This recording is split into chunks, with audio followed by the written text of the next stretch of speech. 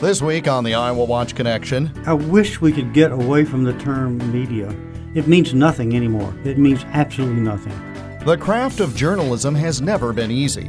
Building credibility for the work that you do by doing factual reporting is a huge challenge. How to address the challenge of reporting for the public's benefit. I have never seen such an all-out assault, organized assault from the highest levels of government on the credibility of journalism. The difficulty of investigative reporting, our topic this week. The IowaWatch Connection is presented by the Iowa Center for Public Affairs Journalism, online at iowawatch.org. Here is Jeff Stein. One of the things we like to do on this program is to pull back the veil and share with you the process of how in-depth journalistic reporting is done. We've gotten some questions about the process in recent weeks, so we thought it was time to discuss some of these issues. Joining me for a discussion of the difficulty of investigative reporting in 2017 are two men who are well-versed on the topic. Steve Berry is a Pulitzer Prize-winning reporter who recently retired from the journalism faculty at the University of Iowa. He founded the Iowa Center for Public Affairs Journalism and is back on campus this spring semester to work with IowaWatch student reporters. Lyle Muller is the executive director and editor of the center and a very familiar voice on this program. The conversation begins with my question to Steve Berry. There's a phrase that I have always resisted using, and the phrase is investigative journalism, because in my mind, all journalism is supposed to be investigative. But that aside, what is different about what we have tended to call investigative journalism? I think if you could narrow it down to one word, it's the amount of time that reporters are given to do investigative journalism. Obviously, investigative journalism occurs every time a reporter goes to cover a city council meeting, because they're supposed to be asking questions after the meeting that probes into whatever action they took. That, by definition, is investigating a topic that was covered at the city council meeting. Now, the quintessential investigative reporting goes beyond that post-council meeting interview, and we start examining the answers that we got to those original questions. And we say, was their answer factual? We have time again is the key word, to fact-check the accuracy of what that particular city council member, who is I'm using as a substitute for all elected and government officials, to find out whether or not they are actually being accurate or honest. And if it's, for example, this time of year in particular, all these municipalities are dealing with city budgets. It's not just a matter of going to the meeting and hearing the discussion, but then it's taking the spreadsheet home with you and poring over the numbers and fact-checking in comparison with others. It takes a lot of time to do things beyond the surface. That's really what we're talking about, is digging Precisely. A few spadefuls of dirt under the surface. Exactly. And the budget is I could not have thought of a better example, because nobody likes to read budgets. They are hard. They are full of terms that we don't understand. And that's what the true shoe leather type of reporter does. We do things that most people just don't have the interest in doing. But we go after those budget documents, and we find those stories and those expenditures that do really matter to an individual citizen, to a father and a mother and their children, and how much they're going to be spending on the schools, how much they're going to be spending on textbooks and so forth. You don't get that just by going out and interviewing the public officials. They will tell you what they know, what they want the parents to hear. We go into the budgets or to other documents, the budgets being an example of the type of documents that we explore, and we say, okay, here's what the public officials say they want to do. Do they match their words with the dollars that's in their budgets? You have done these investigations, Lyle. You have supervised journalists who have done these investigations. Why do we not have more of that being done today? Or, I would argue, why do we not even have the same amount of these done today as in 10 and 20 years ago? Yeah, I think the way you asked it the second time probably gets more at the heart of the matter. There are just fewer reporters. A lot of newspapers have laid off reporters, and also there are a lot of demands, a lot of financial demands on the industry that the newspaper industry really had difficulty sorting out and still is having difficulty sorting out. And I'm saying newspapers because that's where the vast majority of the real in-depth reporting goes. I know that there are instances of it in radio and in television, but the real in-depth stuff goes on with newspapers. You know, one of the things that Steve was talking about I think is really interesting. He was talking about it on the local level. When we think about investigative reporting, an image comes into our mind that must be the Washington Post or the New York Times or ABC News or something like that. No, what we're really talking about is that the essence of good journalism, fact-based journalism that investigates into everything that you think is possible, happens at the local level because that's where we all live. Our city councils are doing a lot of important work that affect our lives. Our school boards are doing it. Our county boards of supervisors are doing this. And so that's where investigative reporting really becomes important and becomes fairly difficult because there's so much to do just to cover the day-to-day things that those entities are doing that one single reporter can't just get into a lot of investigation. Steve, something that I think is a paradox. We are at a time where, in one respect, it is easier to get information thanks to the internet, thanks to crunching numbers in a spreadsheet, whereas before you'd have to be poring over these things and making notes. Mm-hmm. From a technology standpoint, we have the ability to do much better reporting. Yet we're at a time where we're not able to do it because of the factors that Lyle just mentioned. Right. The internet has been a godsend as far as that's concerned. As a matter of fact, Lyle and I were talking about this the other day, is sometimes you can sit down and in the course of an event that's breaking, for example, the presidential debates. I tried this at home. I was watching the presidential debate, and I had my laptop sitting on my lap.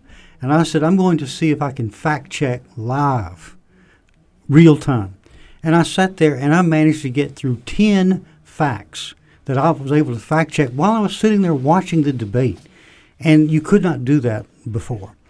And that's interesting because you are a professional, well-trained, well-experienced, but yet you were acting in the same manner as an ordinary citizen could have been fact-checking. Yeah, and I was sitting at home watching this debate. And that's fascinating because anyone can do it now, but I'm not sure the audience is availing themselves of that opportunity, much less the journalists. And I think you're right, because when I tell that story to people, they say, well, you're a journalist, you're a professional, you know how to do that. And I said, but look, I'm using the internet. I did not grow up with the internet. The internet is a relatively new concept to me in my history, in my lifespan. And so I learned to do this now. And people, it's amazing. And I try to convince people of this. They do investigative journalism every day. When they go do research to buy a new car, when they are looking for the closest restaurant, they're looking for menus, they're using the internet to get answers to questions. Okay, so a politician makes a statement, and you say, is that accurate? Is that the truth? Well, it's just think of yourself as are you going to buy that statement as the truth? Just like you ask yourself, am I going to buy this car because I think it's the best car? I'm going to go to the trouble to find out whether or not that's the best car for the most money. The same way they should approach the fact-check policy question that politicians dole out to us because they think most people do not want to go do their own fact-checking. But if people learned that fact-checking, you do that every day in your normal day of life, you just need to transfer that mentality to policy statements and politicians and elections and so forth. Coming up, more about how we do journalism and why it's to some degree harder now than in the past. That's next as the Iowa Watch Connection continues.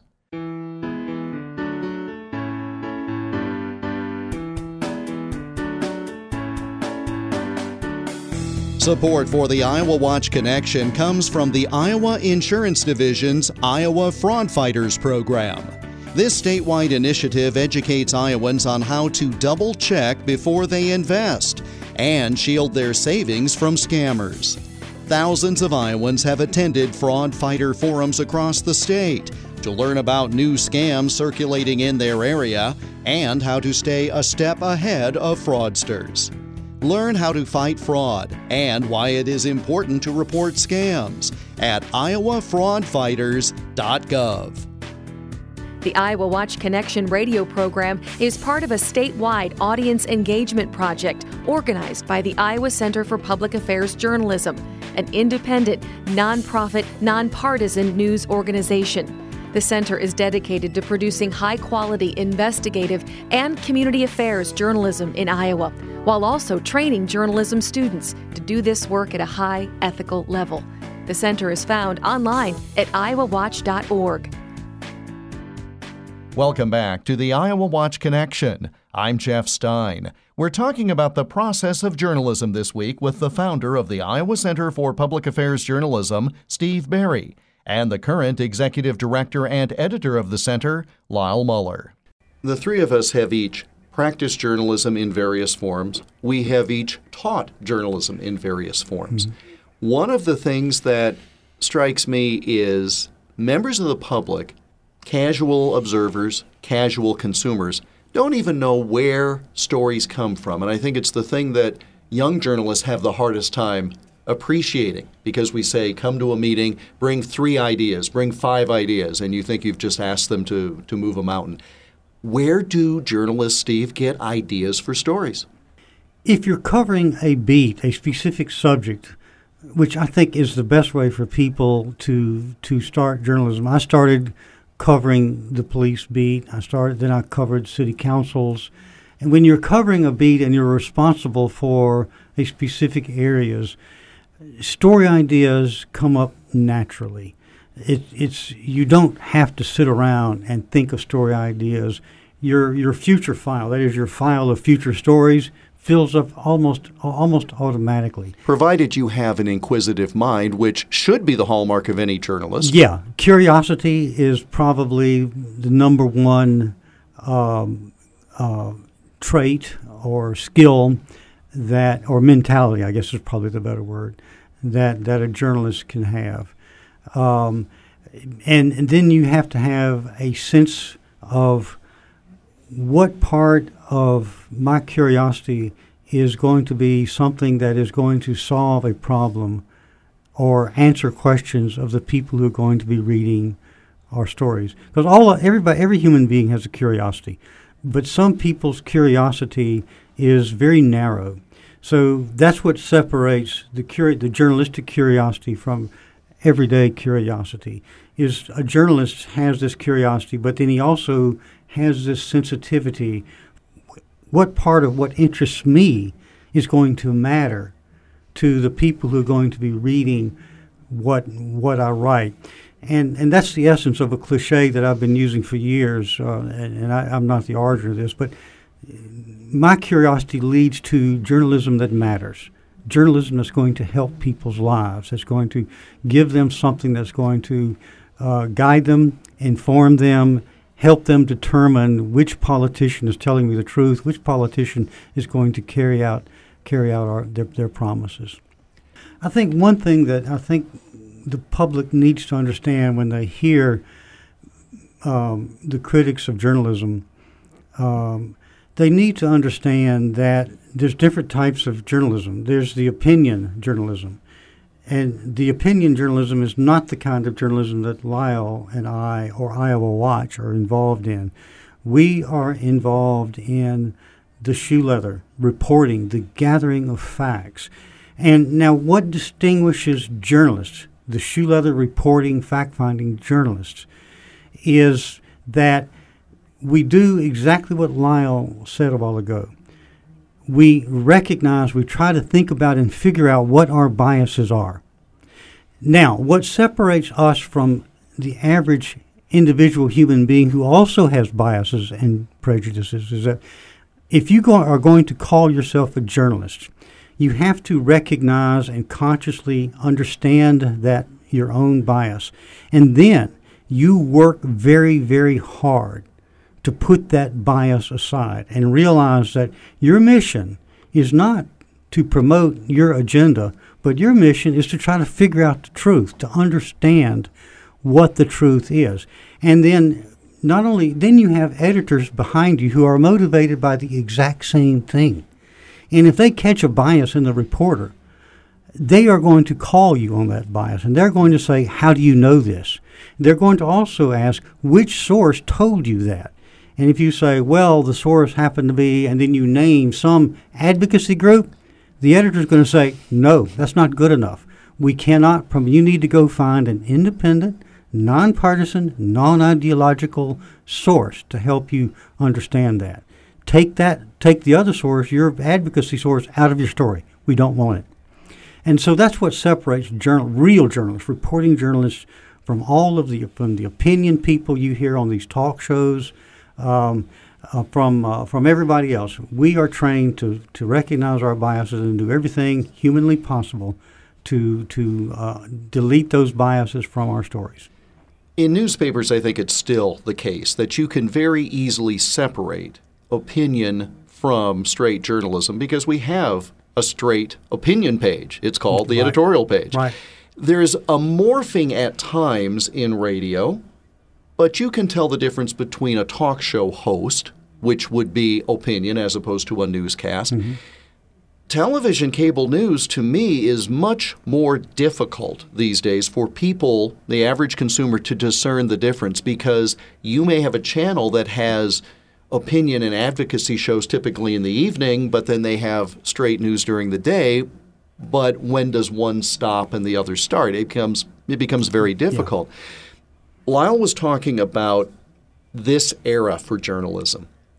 And that phrase, fake news, which I'm not going to get into. You already, Steve, talked about what real journalism is. So I'll ask lastly this of each of you. First, Steve, greatest challenge facing journalists today is or are what? The greatest challenge facing journalism today is that for the first time in my lifetime, definitely the first time in my 45-year career, I have never seen such an all-out assault, organized assault from the highest levels of government on the credibility of journalism. Now, journalists, as the messengers very frequently of bad tidings, we expect criticism. And as Lyle said, sometimes we do make mistakes. And we own up to them. We write corrections, and we do self-investigations and publish the results of those investigations. But this is different. This is defining, from the highest levels, defining journalism as an evil, as bad, as the opposition party. And I've never faced that in my lifetime. So this is the biggest challenge. We have a challenge now that's just it's almost like war has been declared against journalism. Yeah, I would piggyback on that and say that just this idea of building credibility for the work that you do by doing factual reporting is a huge challenge in working with audiences so that they understand that there's a trust connection between you and them. We're in an era where the press, and I mean that in the general terms, has been called enemy of the state. And are you telling me that the enemies of the state are people who have gone overseas and lost their lives reporting so that we know what we're about as the United States of America? Or are the enemies of the states the people that go to your local city hall and learn stuff and print it in your weekly newspaper in Waverly or in Hudson or wherever that might be in Dyke? No, those are not enemies of the state. And so I think building that trust and trying to overcome some of the rhetoric right now so that the general terms that are used on purpose to define a select group of people in the media that you may or may not like, that's a big challenge. I wish we could get away from the term media. It means nothing anymore. It means absolutely nothing. And that's because of the fact that anyone can have access to the mass dissemination of information through various web-based protocols or the internet. You're talking about journalism. Media is everything, Yeah. but you're focusing on journalism, and that is a craft. An individual's Twitter account is the media, but they're not journalists. Right. They're not trained journalists. They're not trained to recognize the difference between objectivity and trying to be objective while recognizing that no human being can be purely objective. But only a real journalist is trained to recognize that and to admit it up front and say, here's what we're going to do about dealing with our own prejudices, and here's how we do it. And there is a methodology for dealing with those kind of problems. Mm-hmm. That's journalism. And there's not many people in this world who are capable of doing that or even recognize that it is an issue that you have to deal with. And so we have to get away from we need to call the media by specifics. If you're a newspaper journalist, that's one thing. If you're a television or broadcast journalist, that's yet something else. If you're a radio journalist, that's yet another thing. Every one of them has their specific roles. And so we need to understand that all media is movies, media are books, media is the blogger. And then there's journalists. We are one little segment of the media. We're not the, quote, all-encompassing media. And it's up to the consumers of the products to differentiate and to take the initiative to differentiate based upon the media that they are consuming. Yeah. That's a tall order, though. Well, that's the way it works in democracy. IowaWatch Executive Director and Editor Lyle Muller and the group's founder Steve Berry, helping us understand how in-depth reporting like that conducted by the Iowa Center for Public Affairs Journalism is done. And that brings us to the close of this week's program. We're back again next week at this same time. In the meantime, you can connect with us online, iowawatch.org. Click on the Iowa Watch Connection tab at the top of the page to listen to all or part of this program again, for a list of stations that carry the program and more. iowawatch.org. Follow us on Twitter at IowaWatch and be sure to use the hashtag IAWatchConnection when commenting about the program. We're on Facebook too, facebook.com/IowaWatch. And you can let us know your thoughts about this program or suggest ideas for future programs by email. The address is radio@iowawatch.org. The program is produced in the studios of KXEL Radio, Waterloo, Cedar Falls, Cedar Rapids. I'm Jeff Stein. Thanks for joining us, and we hope you'll make the Iowa Watch Connection again next week. The Iowa Watch Connection is a copyrighted presentation of the Iowa Center for Public Affairs Journalism, which is solely responsible for its content. For more information about the center, including how you can contribute so high-quality investigative and community affairs journalism and student training can continue, go online, iowawatch.org.